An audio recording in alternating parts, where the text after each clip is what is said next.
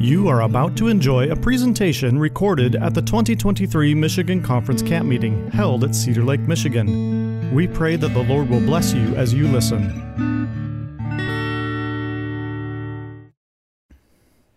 Heavenly Father, we bow before you this morning with folded hands, acknowledging that it's not our works that does any of this. We're just made out of clay. And we're about to keep the Sabbath soon, after sundown tonight, when we acknowledge that this whole week and our whole life, we take a rest from our labors to depend on your labors and your works.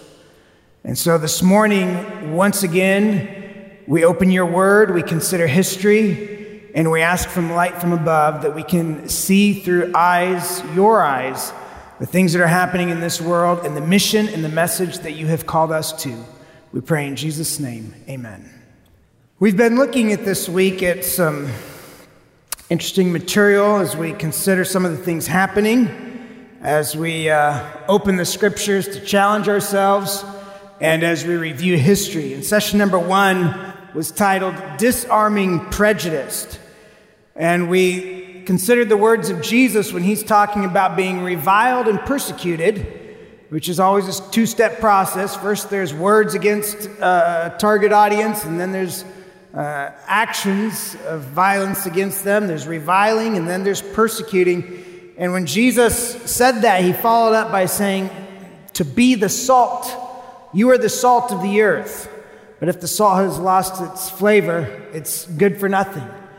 And so we can't do anything in the field of religious liberty unless we have influence, unless we get out and mingle. And we can't have influence unless we have credibility.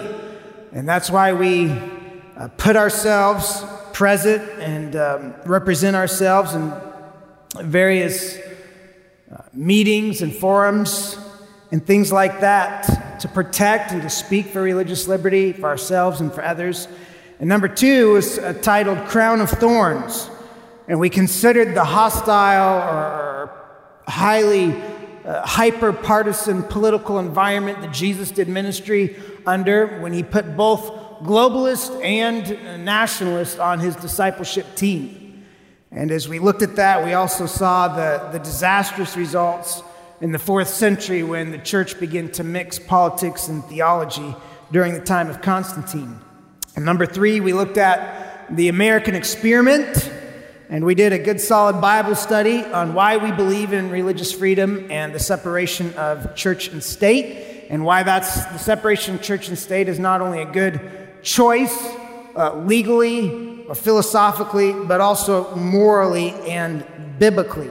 And we considered the history of how America arrived at that model through some twists and turns to honor a separation of church and state and religious freedom.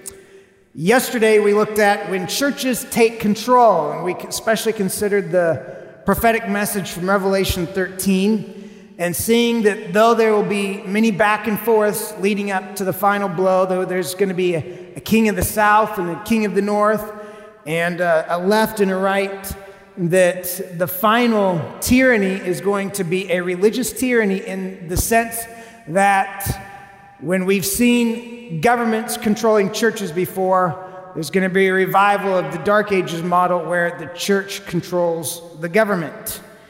And this dominionism thought in Christianity, as you heard from some of the quotes yesterday, and maybe have been a little bit aware, maybe you got a little more context, this kind of language, this kind of rhetoric, this kind of tone is getting stronger and stronger. We end today with the message titled Eyes on Adventism. And in this last message, I'd like to circle back to some of the themes that we touched on in the first message. How can we make any difference in the area of religious liberty unless we have influence? And how can we have influence unless we have credibility? There are many reasons that the Seventh-day Adventist Church is a movement of destiny. We preach a sacred message that is profoundly consequential. There's no other church that embraces all of the commandments of God and the faith of Jesus. We have a message, we have a mandate. The message must go to the world. It's our mission. Nobody else is preaching it. And to the people who keep the commandments of God and the faith of Jesus, God has given a message of global significance, which we discover as we study the revelation of Jesus Christ, as we will study more this morning. And if that's true, that God has a message of global significance in the last days, of which no other movement is preaching, if that's true, then we need to think carefully as an Adventist church about our mission and our message. Because surely there would be many ways that the devil would love to distract or derail or spoil our mission, to bring in confusion. He would love to have us, and maybe there's been some degree of success at inserting confusion, disorienting us about our mission, and making us insecure about our message. But sometimes the threats from within are greater than the threats from without, as the prophets have repeated many times, because sometimes we do a better job than anybody else at discrediting our own message. And today, in today's hyper-political environment, when the topic of religious liberty is sometimes weaponized for certain moments or agendas, Adventists face a crisis of credibility. And Jesus talked about this, and we're going to unpack this morning. When Jesus talked about this tension or this contest of credibility that would be on the global stage and the religious stage in the last days. When in Matthew 24, a verse we're most likely familiar with, Jesus says, Then many false prophets will arise up and deceive many. It's a chapter on the last days. He's talking about the believers right before Jesus comes back. And in that time, will there be few false prophets or many false prophets? There will be many false prophets. Just like the days of Jeremiah, all these different voices claiming to have a prophetic message and becoming a contest of credibility. Which prophet in the days of Jeremiah? How would you know which prophet was true? How would you choose during the days of Jeremiah which prophet you would believe? I put on the screen some of the false prophets named in the book of Jeremiah. It was a loud time. There was anger, there was distress. They were angry about Babylon and the abuses. They were losing their civil and their religious liberties because of Babylon. And there was strong reactions against what was happening.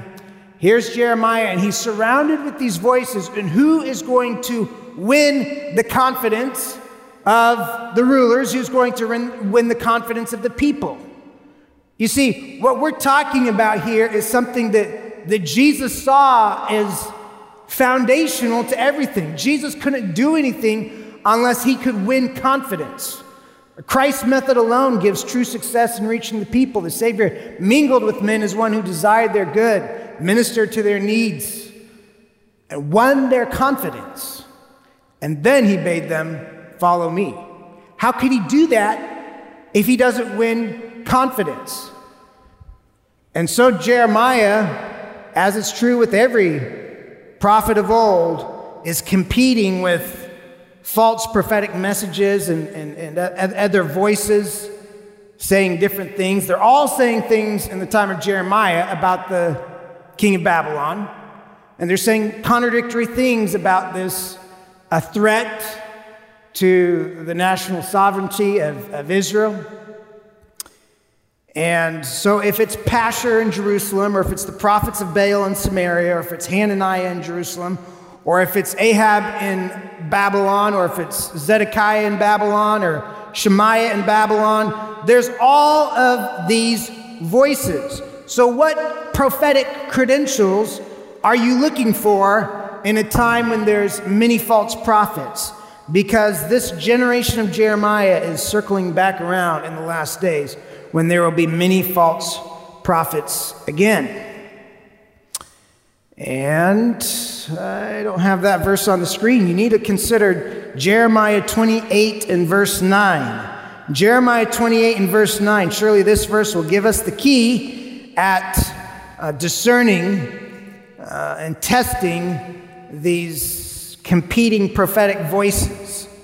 Jeremiah 28 and verse 9. As for the prophet who prophesies of peace, when the word of the prophet comes to pass, the prophet will be known as the one whom the Lord has truly sent. So how do you know? What are the credentials for a true prophet? Does that prophet have those credentials if that prophet is prophesying of peace, but there's no peace? No. But it's a real temptation when you hear a false prophet and you see that the false prophet has made a wrong prediction, but you keep listening to the false prophet because the false prophet may have other things that might be right. And of course, false prophets mix truth and error. And this became a very direct contest between Hananiah and Jeremiah. Down in verse 15 of Jeremiah 28, then the prophet Jeremiah said to Hananiah the prophet, "Hear now, Hananiah, the Lord has not sent you, but you make this people trust in a lie. Therefore, thus says the Lord, behold, I will cast you from the face of the earth. This year you shall die because you have taught rebellion against the Lord." So Hananiah the prophet died the same year in the 7th month. By the way, the 7th month is a month of judgment. The Day of Atonement is in the 7th month. And so, during this time, there's a struggle over these prophets. This is why, as Adventists, we have to be very careful about what we say and about what we predict when we're visiting with our neighbors and when we're visiting with our coworkers. And we say, oh, this is going to happen. I heard this and that. And this is going to happen in the government, or this is going to happen. And then the things that we say are going to happen don't happen. And then we're also the ones saying that Jesus is going to come back soon. But if you've already made false assumptions, predictions, you've already made yourself a false prophet to your neighbor, to your coworker. You see, God has given us a very sacred and specific message. And God has sent prophets to the nations throughout the ages. And God intends for there to be a prophetic voice that will speak to the United States, the last superpower, as there is prophetic voices to Babylon, Medo Persia, Greece, and Rome, and the others, Egypt. All of them had prophetic voices that confronted them. God intends for there to be a prophetic voice in the situation in the United States as well. But when we understand there's going to be so many false prophets, how much would the devil love to hijack the Adventist message to make us one of the false prophets? Is this true or not? When I was in college in 2008, I remember one well-known Adventist speaker that was traveling and sharing with college students at the time that we needed to drop out of college because the economy would be crashing and there would be no way for us to graduate from college anyway because the end was here. And so we needed to drop out of college and go straight into the mission field. And some did that. But you know, as it came and went, that perhaps there was some truth mixed with air. There wasn't an economic crash in 2008. Maybe the person had a few facts. Can we time when God is coming back? No. Do we know when the angels are going to let go of the winds? No. It could have been back in 2001. It could have been in 2008. It could have been in the 1880s. It could have been in World War I. It could have been in World War II. You cannot time when the final chapter is going to be by looking at the events. We can see the thermometer getting closer. We can see the tank draining. We can know we better not bank on second chances. We better be ready today. But I didn't listen to that preacher anymore. Why? Because when I listened to him in college, he'd made false predictions. Many of my friends that listened to him lost their faith. Maybe not because of that, but maybe because of that and others. And we lose credibility because we insert things into the message that are beyond what God has told us to say. Is anybody hearing me today? And in Deuteronomy, we get a picture of the danger and of the techniques of these false prophets. You can look at Deuteronomy chapter 18. In verse 20 to 22, we have a message here about false prophets. It's as if sometimes as Adventists, our message that God has given to us, that God has revealed to us through Daniel and Revelation, through inspired commentary, things that we read about, we've looked at this week in Great Converts, it's as if that message that God has given us is not sensational enough for us. We have to add something to it to get the attention, to create the conviction. And this type of thing is addressed in Deuteronomy 18 when these prophets have a true message, but they're adding words to it. Deuteronomy 18, 20 to 22 says, "The prophet who presumes to speak a word in my name, which I have not commanded him to speak, or who speaks in the name of other gods, that prophet shall die. And if you say in your heart, how shall we know the word which the Lord has not spoken? When a prophet speaks in the name of the Lord, if the thing does not happen or come to pass, that is the thing which the Lord has not spoken. The prophet has spoken it presumptuously. You shall not be afraid of him." When I read this verse, I wonder about the danger, the temptation for Adventists to speak presumptuously, that we would make ourselves a false prophet. I wonder if there's too much presumption still in our heart to accomplish the final mission that God has given us and to sound the final warning, give the final message. I wonder if one of the reasons Jesus hasn't come back yet is there are still too many presumptuous words in our preaching and in our prophesying. I wonder if we are listening to the false prophets around us and mixing it in, allowing the metal to be mixed with a little alloy. I wonder if when John saw in the vision of the 144,000 in Revelation 14, they have no guile in their mouth, it says. Revelation 14, what is it, verse 5? No guile in their mouth. Does that mean that they are no longer making presumptuous predictions, false prophecies, and claims? Do you see how, as Adventists, we cannot afford, if we take our message as a sacred message and our mission seriously, we cannot afford to compromise mission and message by mixing in speculative and presumptuous words of false prophets with our own message. And if we do this, we will make predictions and lose the confidence of the people. Oh, I guess I have that scripture on the screen there. There it is, a description of the 144,000.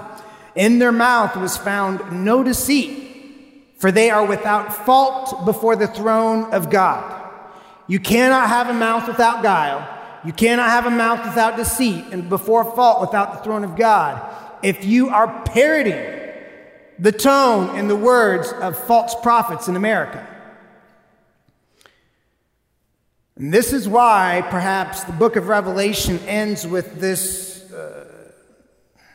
very strong warning from Revelation 22 and verse 18. For I testify to everyone who hears the words of the prophecy of this book. If anyone adds to these things, God will add to him the plagues that are written in this book. Are we talking about something serious right now? So when we have been given this message, this book, God says, don't you dare. If you're the voice for this prophetic message to these final kingdoms and nations, don't you dare add to what the message has been given or delivered. Otherwise, I will add the plagues to him, those plagues that are written in the book. And so it warns of this temptation. That's why I invite us this morning in appealing to you that we would check ourselves and the message that we give and the things that we predict and the things that we say about the United States and other nations, the prophetic message that we sound. Because there's going to be a people on the earth who keep the commandments of God and have the faith of Jesus. And there will be a true prophetic message to the nations. It's going to be a prophetic message to the nations and about the nations. It's going to be to the kings. As Jesus told us, Matthew 24, we'll be testifying to the kings. But Revelation says about. I have it on the screen. Revelation 10, verse 11. He said to me, you must prophesy again about many peoples, nations, tongues, and kings. This mandate, this mission is no less sacred than that which the prophets had when they prophesied to Egypt or when they prophesied to Babylon, as Daniel did, or when they prophesied to Medo-Persia, Greece, or Rome. This end-time message for the end-time nations is just as sacred and just as particular as any of the previous messages to any of the nations. But it's interesting that this verse says, he said to me, you must prophesy again. That's because this movement that is entrusted with this prophetic message to the nations has already given prophecies about the peoples and the nations and the tongues. And when they gave those prophecies the first time, it was a very bittersweet experience, wasn't it? And verse 10 says, so I went to the angel and said to him, give me the little book. And he said to me, take, eat it, and it will make your stomach bitter, but it will be as sweet as honey in your mouth. And so this movement, this voice that has a message about the nations and to the nations, is a voice that is a prophecy that's based on this book, which was closed and is open. We that have studied this understand this to be the book of Daniel, and the book of which our time prophecies come out of, and that we preached out of when we began to study these prophecies 170, 180 years ago. And it was a very bitter, sweet experience. Or maybe I should say a very sweet, bitter experience. Because the sweetness of the experience is hard for us to imagine. But in the words of those that lived back then, when the Adventist movement, early Adventists came together, they came together as people that were still Methodist, still had their membership, still Baptist, Christian Connection, all these different churches, people coming out of them, but pretty soon they were being disfellowshipped from their churches. And Adventist preachers predicted that Jesus was coming back in 1843 and then 1844, eventually settling on the date October 22, 1844. It was hard to deny the divine touch upon this movement. Thousands of skeptics were converted to faith in Jesus. Many believers had never before experienced such deep repentance and revival. The work of the Holy Spirit was clear and evident. But they were wrong about Jesus coming back on that date. There was a false prediction that was at the center of it. William Miller was the first and foremost of all the Advent preachers. He was a Baptist. William Miller never became a Seventh-day Adventist. He never embraced the Sabbath truth. George Storrs, which I'm about to read from, also never became a Seventh-day Adventist, embraced the Sabbath truth. Joshua V. Himes, which I'll read from in a minute, also never became a Seventh-day Adventist, never embraced the Sabbath truth, although he was helped by an Adventist sanitarium in the 1890s. He sent money to Ellen White in the 1890s when she was in Australia to help with her work she was doing there. And she wrote one of the most beautiful letters to Joshua V. Himes, honoring him and appreciating what he had done 50 years before. And but you can sense as these people come together from all these churches and their hopes and their dreams are focused on this date, October 22, 1844, and it spread like fire. They put everything on the line. All the stories about selling the farms, putting the money into the work, not harvesting the potatoes because there's not going to be a harvest anyways. And every Wednesday, they publish this 8-page paper, this Advent Herald and Signs of the Times Reporter with Joshua V. Himes as the editor. And George Storrs writes on October 9, 1844, in this edition of the paper, which was just 13 days, almost 2 weeks before, slightly under 2 weeks before October 22.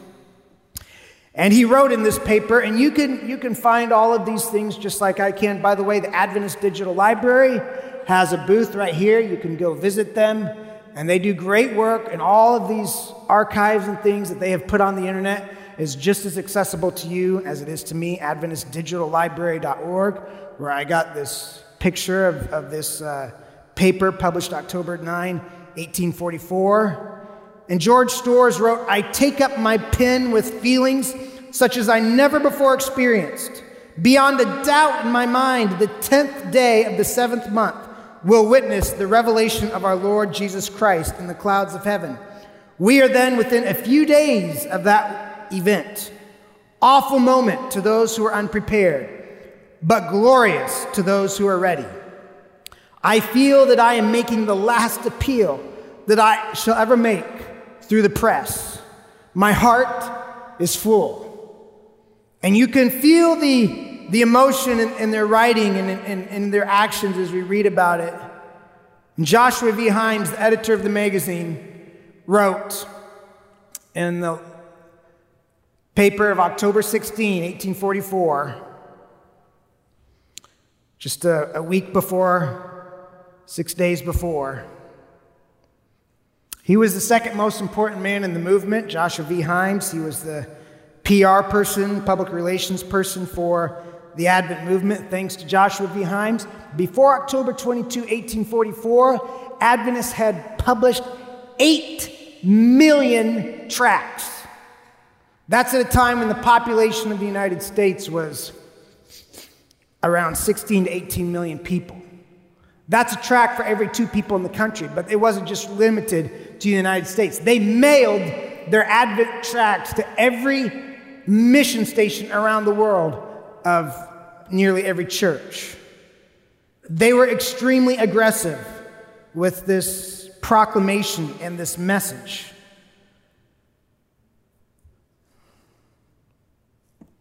And he wrote, "As the date of the present number of the Herald is our last day of publication, before the 10th day of the 7th month, we shall make no provision for issuing a paper for the week following. And as we are shut up to this faith, by the sounding of this cry at midnight during the tearing of the vision, when we had all slumbered and slept, and at the very point when all the periods according to our chronology and date of their commencement terminate, we feel called upon to suspend our labors and await the result. Behold, the bridegroom cometh. Go you out to meet him, is the cry that is being sounded in our ears. And may we all, with our lamps trimmed and burning, be prepared for his glorious appearing." Can you feel the moment as everything is converging? But why did this happen? Why was there a great disappointment? God used this disappointment to his glory. It was to test his people, to humble them, and to disentangle them from false doctrine. The whole thing happened because they were still going along with things that the popular churches were saying, even though they were not in the Bible. The popular churches were teaching that the New Covenant temple was no different than the Old Covenant temple. They were looking to Jerusalem as the location of the sanctuary. In a broader sense, the whole earth. That's what was being taught everywhere. And God used this disappointment to begin pulling out false doctrines. And after 1844, there were many other false doctrines that had to be disentangled. The Sabbath came, the state of the dead, and many others. But it had to begin with a great disappointment to let them know you have to let go of every human-made theory and doctrine. It has to be completely cleansed from your system. If you're going to be a movement of destiny, there's going to be a prophetic voice in the last days. He allowed our movement, I can say our movement. I don't try to distance myself from the Advent movement. Though they weren't Seventh-day Adventists in our church form, this is the beginning of the movement. And many of them, there was about 50,000 before the Great Disappointment, got down to maybe 50, and it splintered into different groups. But those that studied their Bible and realized that they had made a doctrinal mistake and went back to the Bible found answers. Ironically, today, most churches are still teaching the same false doctrine that the New Covenant temple is the temple in Jerusalem. And dispensational doctrine is built on that same theory that caused all problem back on October 22, 1844. God has called our movement out of Babylon. He's called us back to a true, loyal, clear teaching of the Scriptures. So I want to read to you how this mistake was happening. I'm going to read to you from two authors, Ellen White and O.R.L. Crozier. Ellen White wrote about this event in Great Controversy, page 358, saying, as the disciples were mistaken in regard to the kingdom to be set up at the end of the 70 weeks, so Adventists were mistaken in regard to the event to take place at the expiration of the 2,300 days. God used the disappointment of the 12 disciples to cleanse them from their false theories, which they had imbibed from the Pharisees around, and to have a reset doctrinally. And he used a great disappointment in 1844 to hit another reset button. And she continues in this paragraph saying, in both cases, there was an acceptance of, or rather an adherence to, popular errors that blinded the mind to the truth. Both classes fulfilled the will of God in delivering the message which he desired to be given. And both, through their own misapprehension of their message, suffered disappointment. And so they had accepted popular errors. Now, I'm concerned about Adventists doing this today. I'm concerned about us today still embracing popular errors, and for that to dilute our message or disqualify us from giving the message about and to the nations. On page 409, she says, in common with the rest of the Christian world, Adventists then held that the earth, or some portion of it, was the sanctuary, because the time prophecy pointing to October 22, 1844 was based off of Daniel 8:14 unto 2,300 days, and then the sanctuary shall be cleansed. And when they interpreted that sanctuary as the earth, they said that must be talking about the second coming of Jesus in the clouds of heaven. They understood that the cleansing of the sanctuary was the purification of the earth by the fires of the last great day, and that this would take place at the second advent. Hence the conclusion that Christ would return to the earth in 1844. In their investigation, they learned that there is no scripture evidence sustaining the popular view. That's the second time I've used the word popular. We have to be very careful with popular teachings, prophecies about America and what's happening in the world, that the earth is the sanctuary, but they found in the Bible a full explanation of the subject of the sanctuary, its nature, locations, and services. The testimony of the sacred writers being so clear and ample as to the place the matter beyond all question. Because the Bible, I don't know how they missed it. I mean, when you read Hebrews 8, and all the rest of Hebrews, it's abundantly clear, repeated innumerable times, that the new covenant high priest is in heaven, the new covenant sanctuary is in heaven. You go to Revelation 11:19, John sees the temple opened in heaven, and he sees there the Ark of the Covenant. The New Testament is abundantly clear. They missed it. Because all the voices around are saying the sanctuary is in Jerusalem, and it's the earth.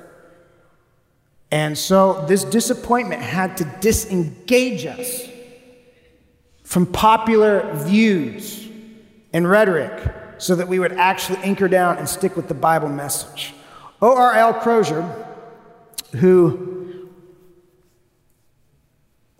also never became a Seventh-day Adventist, also never accepted the Sabbath, but he helped study the sanctuary message and published the first good articulation of the definition of the New Covenant sanctuary in Daystar Extra, February 7, 1846. And he wrote this: "But as we have been so long industriously taught to look to the earth for the sanctuary, we may be proper to inquire by what scriptural authority have we been thus taught."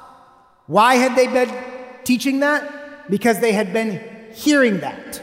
You can't just teach the things that you hear.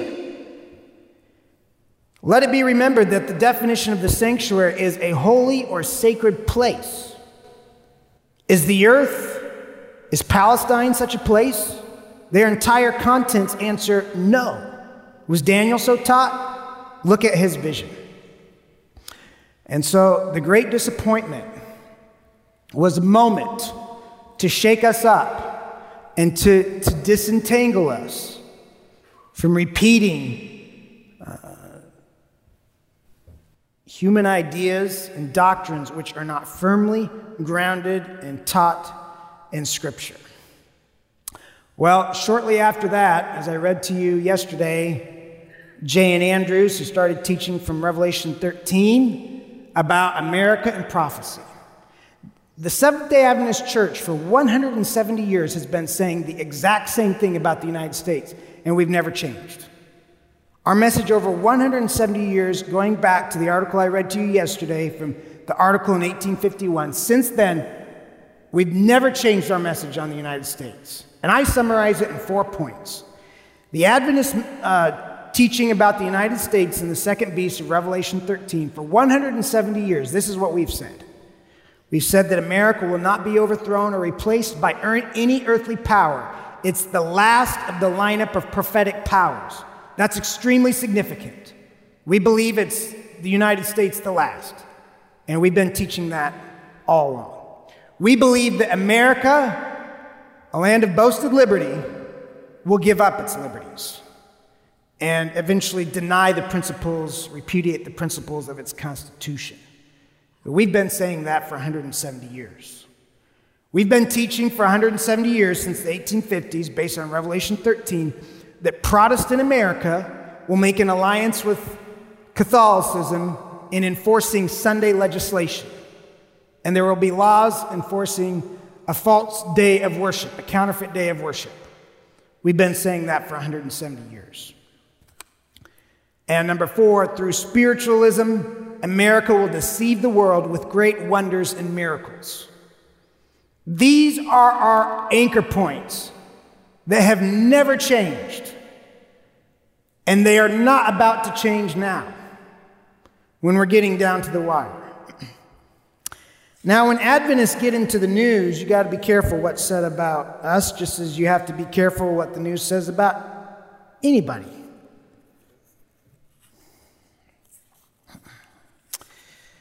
I want to share with you one of our little moments of infamy in the last few years.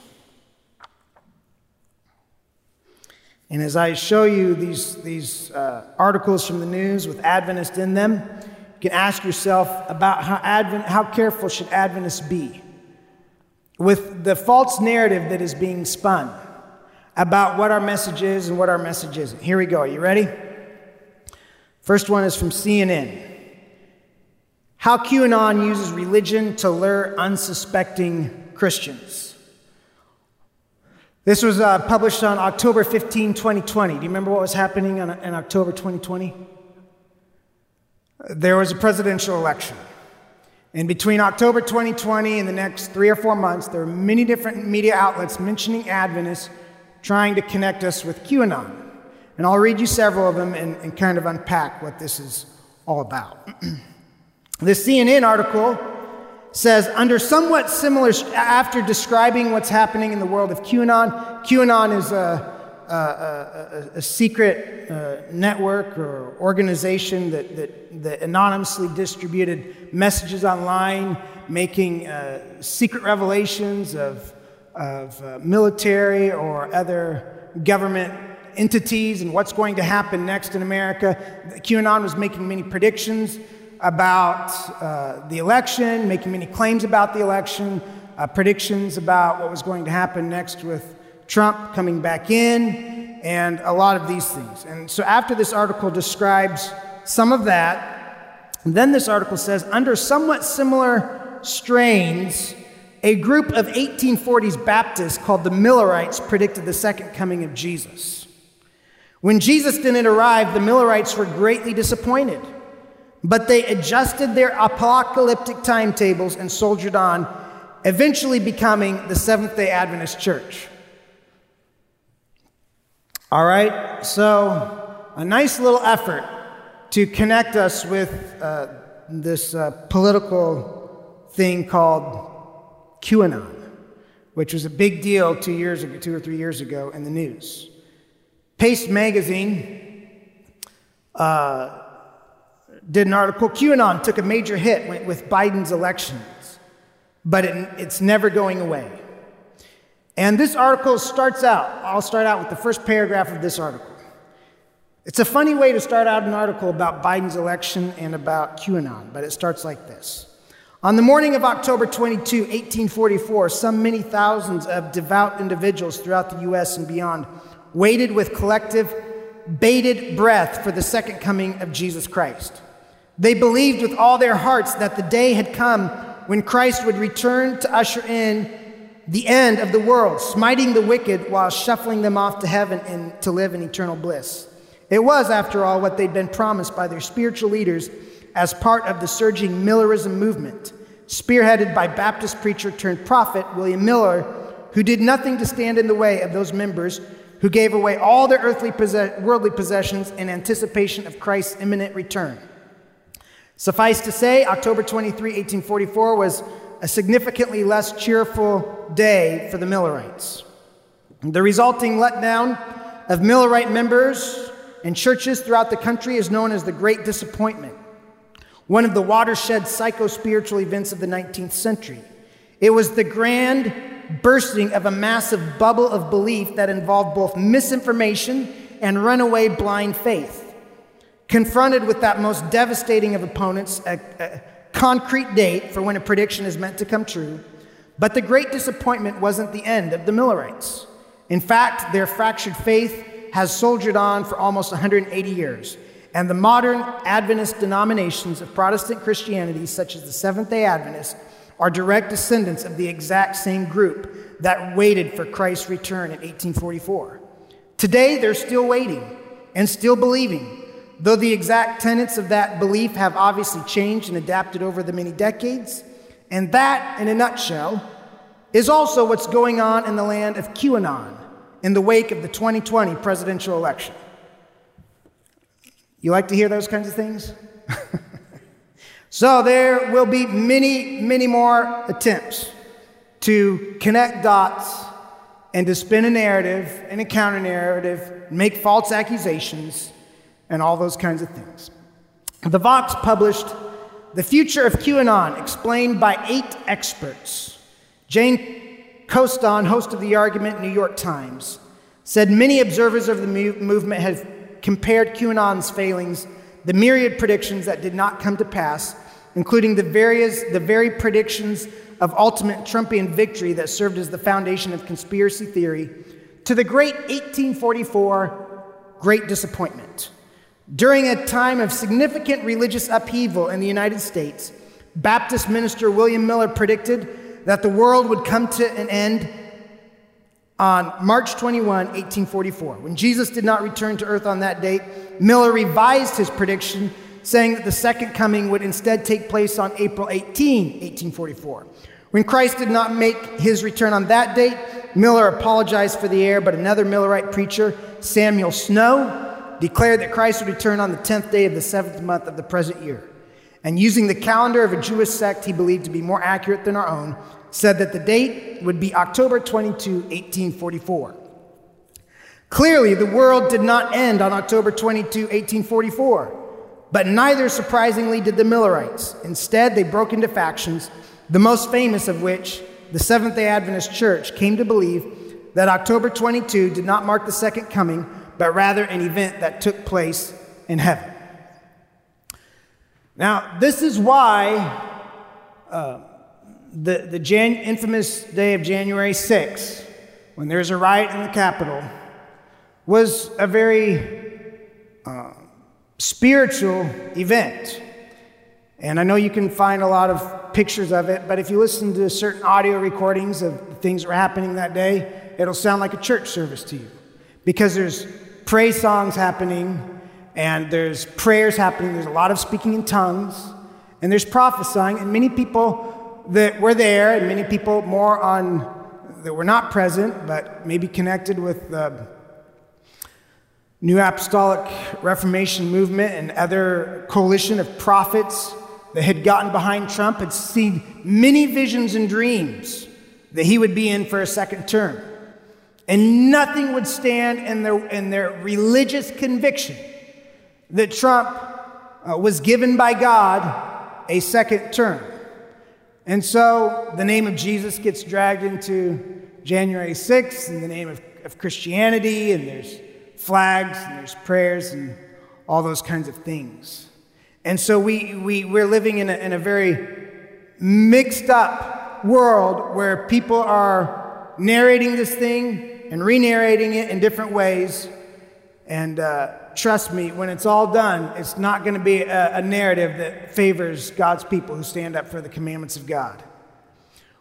Now, this thing about conspiracies, you can see that many doctrines that the Adventist Church teaches is considered by the world to be conspiracy theory. And we will never be able to divorce ourselves from that or disconnect from that. This article by Paul Braderman is Professor Emeritus in Chemistry, University of North Texas, Honorary Research Fellow at the University of Glasgow. Writes this article, Why Creationism Bears All the Hallmarks of a Conspiracy Theory. In the U.S. today, up to 40% of adults agree with the young earth creationist claim that all humans are descended from Adam and Eve within the past 10,000 years. They also believe that living creatures are the result of special creation rather than evolution and shared ancestry, and that Noah's flood was worldwide and responsible for the sediments in the geologic column, layers of rock built up over millions of years, such as those exposed in the Grand Canyon. Such beliefs, young earth creationism, derive from the doctrine of biblical infallibility, long accepted as an integral to the faith of numerous evangelical and Baptist churches throughout the world, including the Free Church of Scotland. But I would argue that the present-day creationist movement is a fully fledged conspiracy theory. It meets all the criteria, offering a complete parallel universe with its own organizations and rules of evidence, and claims that the scientific establishment promoting evolution is an arrogant and morally corrupt elite. I fear that the creationist conspiracy theory will not be so short-lived.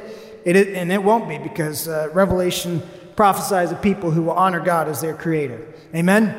It is driven by a deep-seated, now back to this article. It is driven by a deep-seated power struggle within religious communities between modernists and literalists.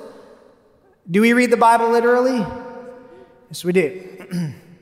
Unless it's indicated that we're reading from a portion that is symbolic. Between those who regard Scripture as coming to us through human authors, however inspired, and those who regard it as a perfect supernatural revelation, and that it is a struggle, this is a struggle that will be with us for a long time to come. Now, even the Pope has come down on this one. And the Pope has spoken of creation, saying we need to not interpret Revelation Genesis literally. And by the way, that's the foundation of taking the second coming not literally. Once you take the creation not literally, then you don't have to take the second coming literally. Some of the Adventists believe both are literal. The Pope said God is not a magician with a magic wand. Addressing the Pontifical Academy of Sciences on Monday, the Pontiff observed that when we read about creation in Genesis, we run the risk of imagining God as a magician with a magic wand able to do everything. But that is not so. It's amazing. Amazing. Now here's the deal, folks. The last few minutes that we have. If a conspiracy is the idea that the curtains can be pulled back and you can discern the events behind events happening, then certainly Revelation, the book of Revelation, is the true conspiracy, isn't it? And if God has given a message to certain people in this world to be the true prophetic message, to reveal the things that God has pulled the curtain back on Revelation, then how careful, and if all these false accusations, which I've just read to you, and I'm not going to try to take time to defend ourselves or anything like that, if all of that's being spun already, do you think it's going to increase? Certainly, you know it's going to increase. And if we are standing in defense of the true conspiracy in this world, then how careful should Adventists be to not entangle ourselves with speculative conspiracies? Am I right or wrong? You see, if you're the neighbor that believes the world is flat, and you're also the neighbor that believes the Bible, you just discredited the Bible. This week, I asked the juniors if they've ever looked up at the moon at night and seen a square moon. None of them have seen a square moon. It didn't take long when I asked them about the shape of the moon. But while I was with the J2 this week, we got on Zoom, and we got to visit with some missionaries in Papua New Guinea. And some of you know the Slager family, and there's Jason Slager, who's in Papua New Guinea, with Christian and Evangeline and Verity. And they woke up. Please send them an extra donation, because just for me, they woke up at 4:30 in the morning to show J2 that it's dark in Papua New Guinea while it's the middle of the afternoon in Michigan. And so when we live in the modern age, when everybody knows that, and they know it's completely dark on the other side of the world, at the same time it's the middle of the afternoon here, and we start picking up and reverberating these ideas, these speculative conspiracies, and somehow then we're mixing them in with our prophetic message. What are we doing to our prophetic message? We're discrediting it. We're diluting it. And this is why, when speaking of this very voice in Revelation chapter 10, verse 4 says, "Now when the seven thunders uttered their voices, I was about to write. But I heard a voice from heaven saying to me, 'Seal up the things which the seven thunders uttered, and do not write them.'" You see, there are even things that are true. But if they're sealed up, and God hasn't opened them for us, are they our message or not? God opened up the seals, preach them. God, the seven seals. God opened up the seven thunders, preach them. God gave later the seven plagues, preach them. But the seven thunders, don't preach them. They're sealed. You see, we are to preach the things that God has opened up and revealed and made a part of our message. We cannot be the messenger for truth and the messenger for speculative theories at the same time. It doesn't work. We're in big trouble when we're mixing these two together.